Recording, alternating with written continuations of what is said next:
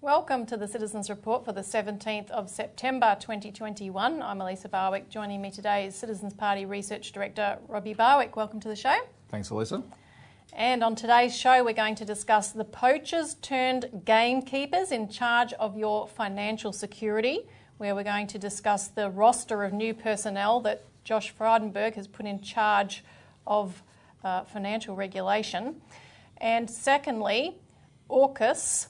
The drums of war are deafening, and we'll be discussing the new alliance between Australia, the USA and UK that is making us a strategic target in our region.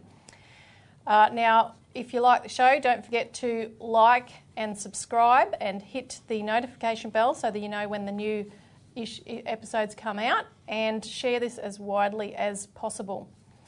Now, onto our first topic, the poachers turned gamekeepers in charge of your financial security. Now, to preface what we're about to discuss in terms of the new personnel that Treasurer Josh Frydenberg is bringing in to basically scrap any regulations over the banking system, I want to mention a video interview that you conducted with a fellow by the name of Wayne Ditchburn last week, in which we issued a media release for yesterday. And this is an example of the sort of destruction that unregulated banks can cause on individuals. And I think this is something that could be, from watching that video, made into a sequel to The Castle, really. Yeah, for sure. He is exactly like the guy in The Castle. Content with his life, and a big bank came along and destroyed it. Wayne Ditchburn's a great guy. I really recommend people watch this. It goes for an hour and a half each. It's the story of his 12-year fight with the bank, and he and his partner Rowena Hardy. She gives excellent insights as well. This is what we're fighting for, because it's not just one person in Wayne Ditchburn, or it's not just 140 people over there in Western Australia in Sterling First victims. There's tens of thousands of these around Australia.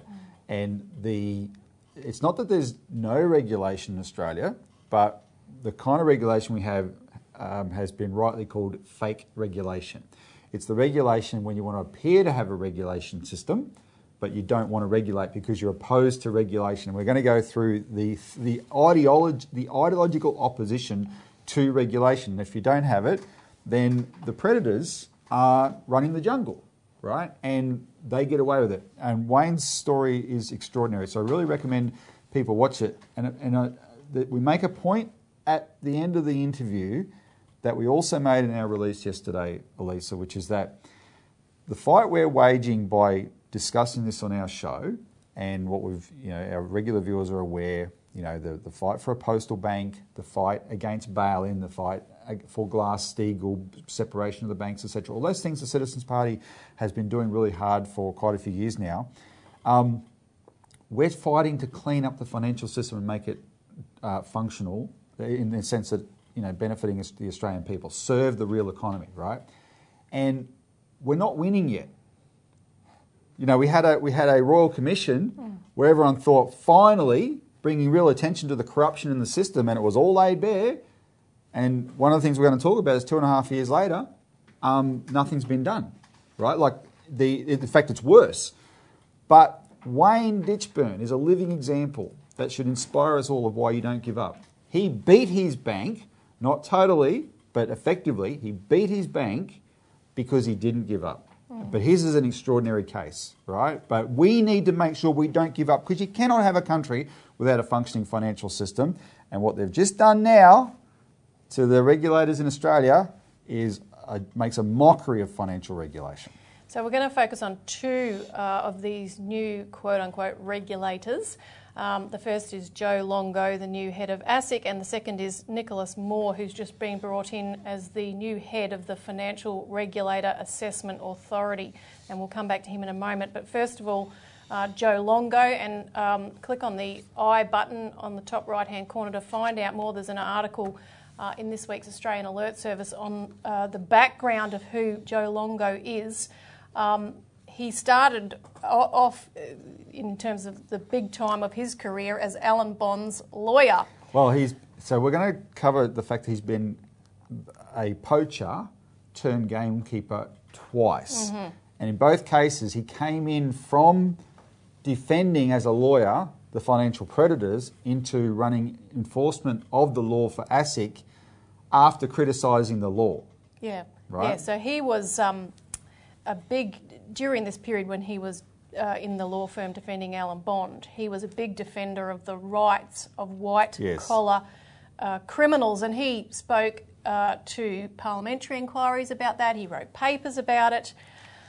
He thought the way older viewers will remember, back in the 90s, Alan Bond and Christopher Skase were held up as exemplary of the worst excesses of the 80s, because they were.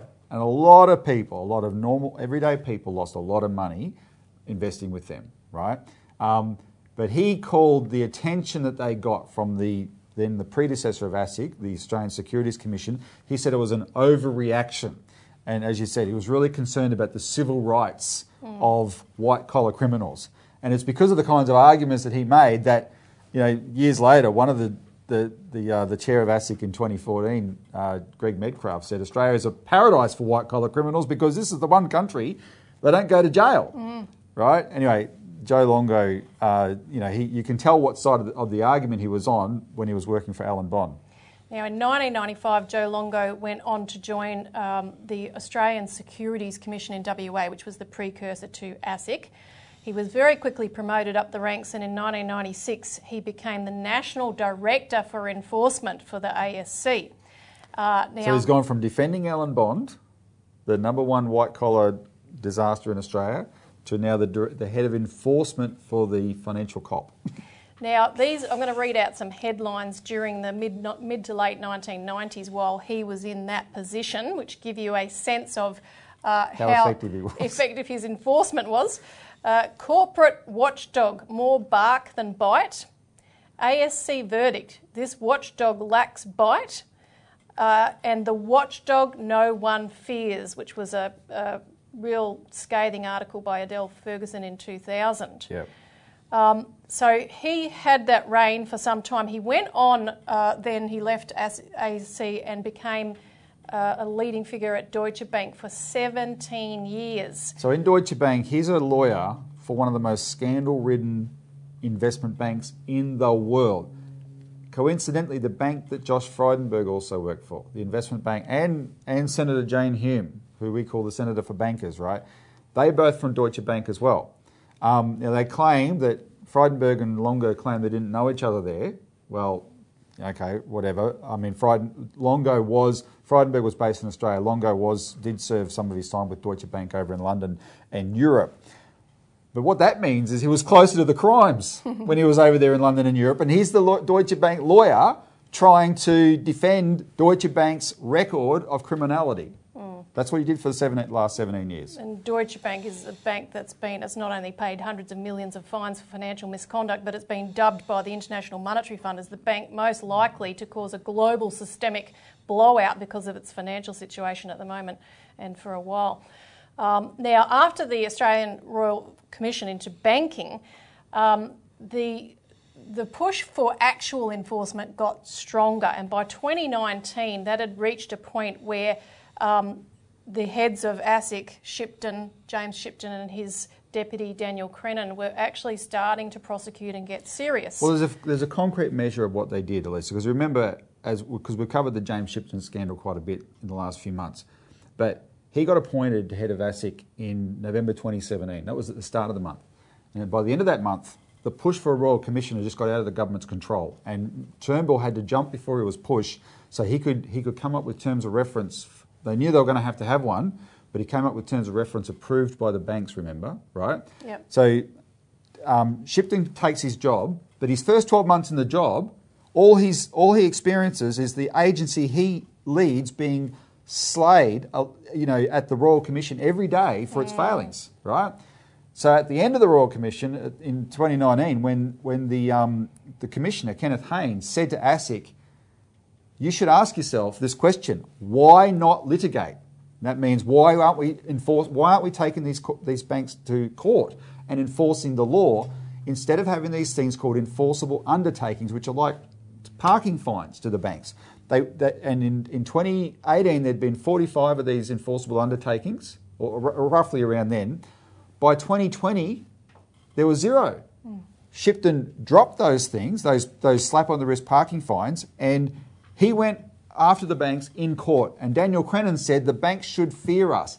There was definitely a new sheriff in town under Shipton and Crennan for those 2 years after the Royal Commission. And what happened? Frydenberg got him out of there. Yeah, so by late 2020, under a false scandal similar to the whole Christine Holgate affair at around about the same time, those two were out. And who was brought back? Joe Longo. Joe Longo. Now, and Joe Longo last week, he and his new deputy, Sarah Court, gave an interview to the Financial Review and the Australian, where they said, why not litigate has had its day. It only had 2 years, didn't even really get a chance to be really implemented. And they said enforceable undertakings are back. The whole agenda, they have completely reversed what those guys were trying to do. And the key point of this that is in this article is, just as Longo came to the regulator the first time after the white-collar criminal set was complaining the regulator was too tough, he came in and generated those headlines like Adele Ferguson, the watchdog no one fears. 17 years later, the banks are complaining the regulator's too tough again. Joe Longo's brought back. This is the guy who's the cop on the beat, making sure you don't get robbed by your bank people. Yep. And this is a deliberate appointment by Josh Frydenberg. Now, before we get to Nicholas Moore, we just want to give a bit of the background about the deregulation of the financial system that created this white-collar paradise for criminals. And a key part of it was when Menzies in 1959 stripped the Commonwealth Bank of all regulatory powers, handing it to the Reserve Bank. In that post-1950s period, in parallel with the United States, there was a big rise of financial companies separate from banks for people to finance cars and consumer good purchases. But all the major banks in Australia began to take stakes in such financial companies. And in the And they did it, just to be clear, because the Commonwealth Bank had been a very aggressive regulator over the banks, right? So what Menzies did was straight away watering that down a bit, but they still had this was the 50s. They still had regulation, let me assure you. However, there were different rules for non-banks, and so what the banks did is they started doing a lot of their activity through these non-bank finance companies, and what they did is set and train these events you're about to go through. Yeah, so in the 1960s, a lot of these finance companies had heavily moved into property speculation, takeovers and so forth, and this included the very first deals of Alan Bond and John Elliott and others. Yep. Investment banks and corporate raiders sprang up to cash in on the property and the mining booms, and there were very few restrictions on the stakes that our banks could have in these investment banks. And this brought us into the 1970s and the 80s. We're now entering the era of people like Laurie Connell, Christopher Skase. And Bondi. And in this period, globally, bank deregulation was beginning to take off. In 1971, you had the end of the Bretton Woods system of fixed exchange rates, and that allowed the sluice gates to be open for all kinds of speculations on currencies, on interest rates and so forth. You begin to have foreign banks moving into Australia under various pretexts, because we didn't yet have ability for foreign banks to have a licence here, but as subsidiaries and so forth, including London's Hill Samuel, which began to tap big money flows from all kinds of money shuffling activities. And this was the beginning too of the property bubble in real terms, with Hill Samuel funding Aussie home loan mortgages. And pioneering securitisation. Yeah, it started bundling up and reselling those, on-selling them. Hill Samuel consultant John Hewson became the economics advisor to Treasurer John Howard, pushing for the financial inquiry that eventually issued the Campbell report, which spelt out explicitly no more government controls over bank lending, no government role in banking, no government control in interest rate and capital flows, and also proposed the float of the dollar. Now, most of this was blocked by Malcolm Fraser, but Bob Hawke took it up, and they rebadged that whole Campbell report into the Martin report, and then Paul Keating finished off the job, with Hill Samuel receiving one of the first foreign banking licences and becoming Macquarie Bank. And of course, Keating's superannuation, invention of superannuation would make it the millionaire factory. Macquarie Bank went on to pour huge amounts of dollars into neoliberal think tanks, pushing things like the National Competition Policy, PPPs, public-private partnerships, to completely smash all kinds of regulations. That was its objective. So it's one thing for a government to pass laws to deregulate the financial system. You need to have institutions like Macquarie Bank to actually smash the regulated shape of the economy. Yeah, and that's what it did. Before we go on the list, I want to make an important point though. The seminal report in the middle of this process was this thing in 1982, the Campbell report, the original financial system inquiry, and there's been two since then. Sir Keith Campbell, who was the head of Hooker Corporation, who was tapped to run that report, the idea being a Macquarie Bank guy, John Hewson's, and there were other Macquarie Bank influences on that report.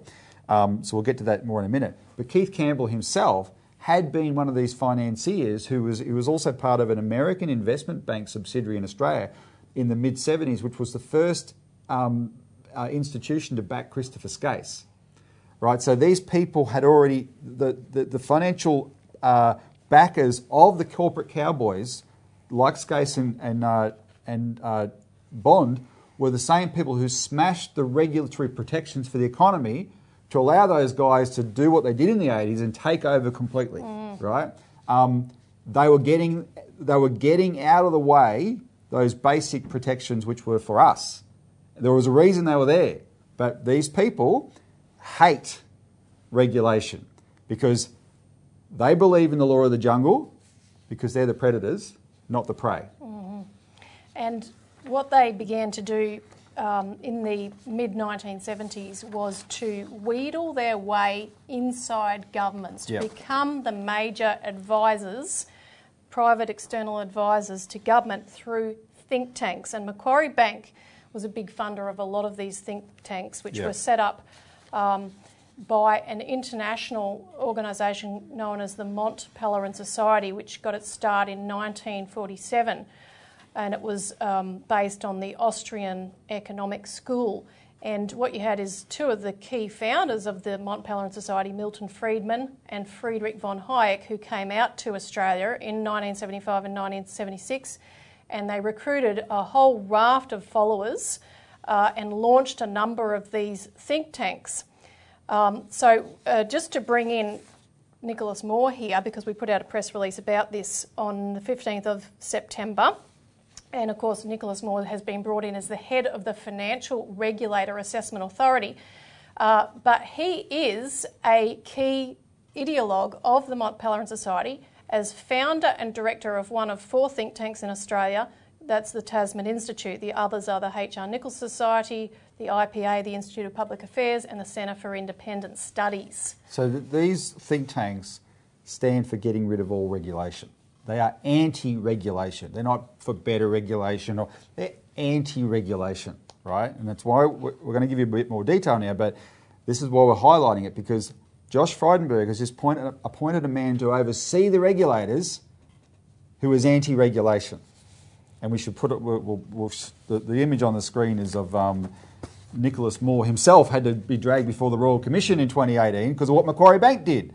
Right, and as if he's going to be an honest broker overseeing the regulators now. Yeah.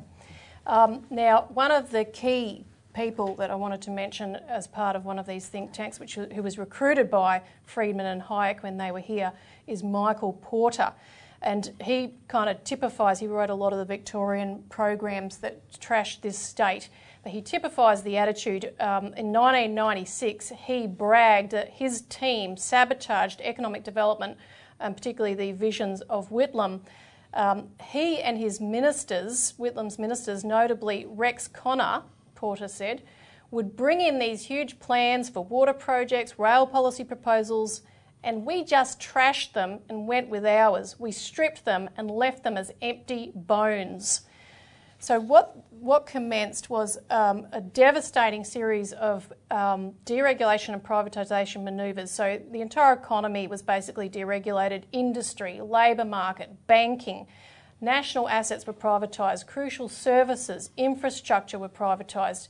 The public service was progressively outsourced. And nowhere more so than in our lovely state of Victoria. Yep, and Jeff Kennett was the protege of a key figure in the Institute for Public Affairs and long-time chairman of ANZ Bank, John Goff. But the program, Kennett's program, was written by Michael Porter from the Tasman Institute and Des Moore from the Institute for Public Affairs. It was called Victoria: An Agenda for Change. This came out in 1991.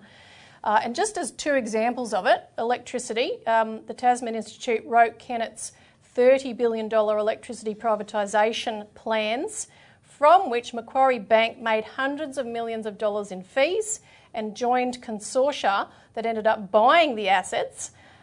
Later, Kennett's treasurer, Alan Stockdale, quit state parliament to work for Macquarie Bank. And one of Kennett's advisors briefly in that period when he was Premier was Stephen Mayne, the journalist who went on to found crikey.com.au, because he didn't last that long with Kennett.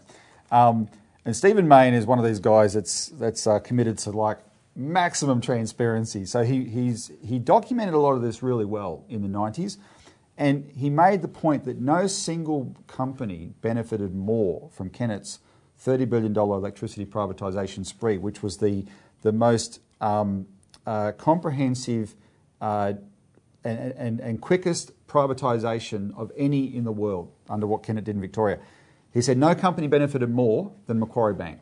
And the guy from Macquarie Bank, who was basically almost moved to Victoria because he was so busy doing deals with Kennett and Alan Stockdale all the time on these electricity deals, either earning hundreds of millions of dollars in fees brokering the sales or being part of the consortia that was buying the assets, was Nicholas Moore, the director of the Tasman Institute that wrote the policy. Who's now the head of the Financial Regulator Assessment Authority, overseeing the regulation of our banks and supposedly to stop people being ripped off. Yep. It's a joke. Now, the other example I wanted to mention quickly is the health destruction of health infrastructure in Victoria, which was written by, again, this whole Project Victoria team of the IPA and Tasman Institute. So what they called for was the privatisation of over 3,000 of the 5,000 state nursing home beds. They called for making better use of private hospitals by closing 1,300 public hospital beds, slashing salaries and staffing rates for the remaining public hospitals, reducing administrative staffing levels to those of the late 1980s, busting unions and replacing them with enterprise bargaining, cutting non-medical staff drastically, corporatising hospitals and contracting out services. And the upshot of that was they did sack about 3,500 nurses. They closed 17 hospitals, including the Fairfield Infectious Diseases Hospital, which, you know, might have been handy. Might have been handy in a pandemic, because if you can send all your patients of an infectious disease to one hospital where all the people who work there are experts, right?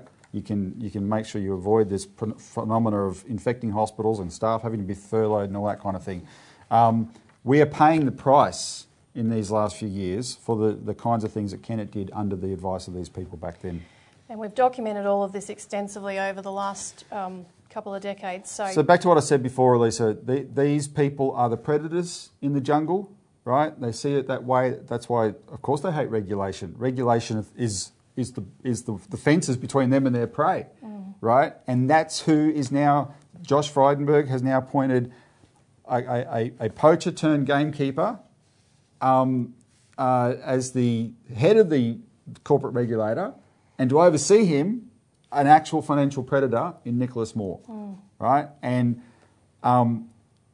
referring to what I said earlier about Wayne Ditchburn, you can't look at this and go, see, we'll never beat them. Because if you can take that attitude and you never will beat them. You've got to look at it and go, you bastards, you're not getting away with this. This is intolerable. And we can use fights like Sterling First, etc., to get an inquiry. If we get an inquiry by the Senate Elisa, the Senate writes its own terms of reference. It won't be a joke like the Royal Commission that Malcolm Turnbull writes the terms of reference for the banks to approve. No, it can be a much better, much more incisive inquiry that can lay all this bare. Now, we'll move on to our next topic. AUKUS, the drums of war are deafening. And of course, we're referring here to the new alliance that's just been declared by Scott Morrison, Boris Johnson and Joe Biden 48 hours ago. And we'll have more to say about this in coming weeks because this is the initial assessments. Sorry, the alliance was between Mr. President, Boris, and the fellow down under, Pal. Yes, Pal. So Scott Morrison said in the wake of this in a press conference, he said, the relatively benign environment we have enjoyed in many decades in our region is behind us. We have entered, no doubt, a new era. Well, it's a new era of their making. The Osman talks, Australia-US ministerial talks have just gone on, at which our Defence Chief, Peter Dutton, talked about how these arrangements are going to include enhanced force posture initiatives, more US troop rotations and ordnance storage, and greater defence industry cooperation.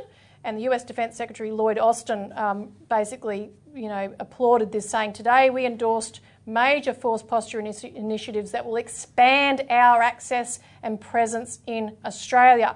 Of course, the Chinese have already reacted. And on top of that, you're right to quote Lloyd Austin, but remember another part of this picture is the POMs. Now, at least the Americans are on share the same ocean as us and China. China's at the top of the Pacific. We're at the bottom. America's on the east, right? The POMs, way over there on the other side of the world, are now going to be permanently stationed with their rubber ducky aircraft carrier in the Pacific, Britannia ruling the waves again. And we think this is a good thing. And look, consider the optics, and people need to take this China quote seriously, but just consider another part of it. This is white people of the world unite. And we're saying it in our region. If we don't like to be, why shouldn't the Asians say to Australia, if you don't like it, leave? That's what we're quick to say to any migrant. We don't in Australia, right? We're in Asia, people, yet we're acting like we're mortally threatened here, and we need to have this white alliance to keep us safe. To dominate the region. And it's the same mentality that was behind the yellow peril hysteria 100 years ago. So the Chinese Foreign Ministry has stated this will undermine peace and stability in the region, which it assuredly will. We're the provocateurs here. Global Times stated that Chinese military experts have warned that such a move will potentially make Australia a target of a nuclear strike if a nuclear war breaks out, even when Washington said it won't arm Canberra with nuclear weapons because it's easy for the US to equip Australia with nuclear weapons and submarine-launched ballistic missiles when Australia has the submarines. And a Global Times editorial went on to say, and of course this reflects the position of the Chinese Communist Party, that Australia has turned itself into an adversary of China. No matter how Australia arms itself, it is still a running dog of the United States. If Australia dares to provoke China more blatantly, China will certainly punish it with no mercy. Now, let me just say, that's blood curdling, but you've got to understand, China reads our press as well. We've just read China's press. China reads our press as well. They read people like Andrew Hastie 2 years ago calling China Nazi Germany, right? They read all this stuff. So this is not one-sided. What we've just done, Elisa, is of a type, but a greater escalation even, than what Julia Gillard did in 2011 when Obama announced his pivot to Asia after just literally ripping apart a country in Libya on a lie. And he announced we're pivoting to Asia now, moving 60% of our forces to surround China, and Julia Gillard did what no Prime Minister had ever been prepared to do, which is let America set up a base in Darwin, right? And people like Malcolm Fraser and old-timers who had had a lot of experience in the Cold War were screaming about this. Malcolm Fraser wrote a book in 2014 called Dangerous Allies, where he's talking about Britain and the United States. And the kicker for the book was Australia needs to be in alliance with America for its security, but Australia only needs security because it's in an alliance with America.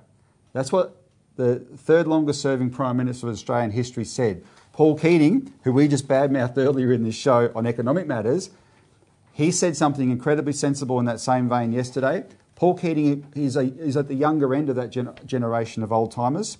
And I want to remind people also about this sense that China is a threat to us.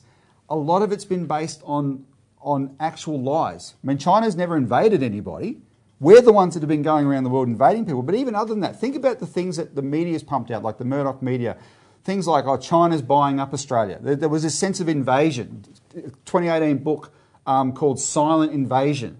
We have, look at our website, we have debunked this stuff left, right and centre, right? There was never any mass buy-up of Australia by China. It's a tiny investor, even behind Luxembourg, for crying out loud. It's Canada and right? Britain and the US. Right now, Canadian pension funds are buying up all the water in the Murray-Darling Basin. Don't hear about that. Don't hear about that, because it was China, China, China. And you were made to feel there was a threat that didn't exist. It turned public opinion completely against China, and now the people who lied and did that are able to dramatically escalate our affront, and the Chinese are saying, look, we wanted to be your best friends. We wanted to be your best customers. We're pumping more money into your economy than anybody in the history of the world, right? But if you want to make us an enemy, you're going to make us an enemy. Yep. And none of it is necessary.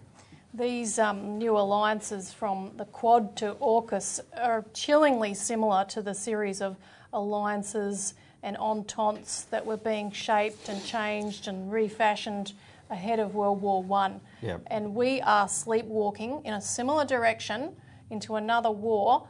What you see is that there's an alternative. I mean, there could have been an alternative to 2 world wars that shaped the last century if people had had a different approach than setting up alliances against enemies, working together, which is ironically China's approach. They've got an inclusive approach to get everyone to collaborate despite differences. That look at how China is leading the community effort in Central Asia to try and solve the Afghan problem, not militarily, economically. Yeah. Right? All the countries, neighbouring countries, working together to help Afghanistan to build infrastructure, uplift it economically. Take a long-term view, knowing that if you do uplift it economically, then the conditions that breed extremism will dissipate. Yeah. Right. And look, people have to take this seriously. When countries are clear that they're now, because any war talk in the 21st century between great powers is nuclear war. Take that seriously, and we have to stop it. We cannot let the gang in charge of this government get away with sleepwalking us into that. Yeah, we have to get back to diplomacy, and there are people there that are willing to do it in this country. We can get that going straight away. Now, we've run out of time for today's show. Contact us for more information. There's plenty more in this week's alert service on all these topics. Thanks, Robert. Thanks, Elisa. Thanks to the viewer for tuning in. Don't forget to like, share, subscribe, and we'll see you again next week.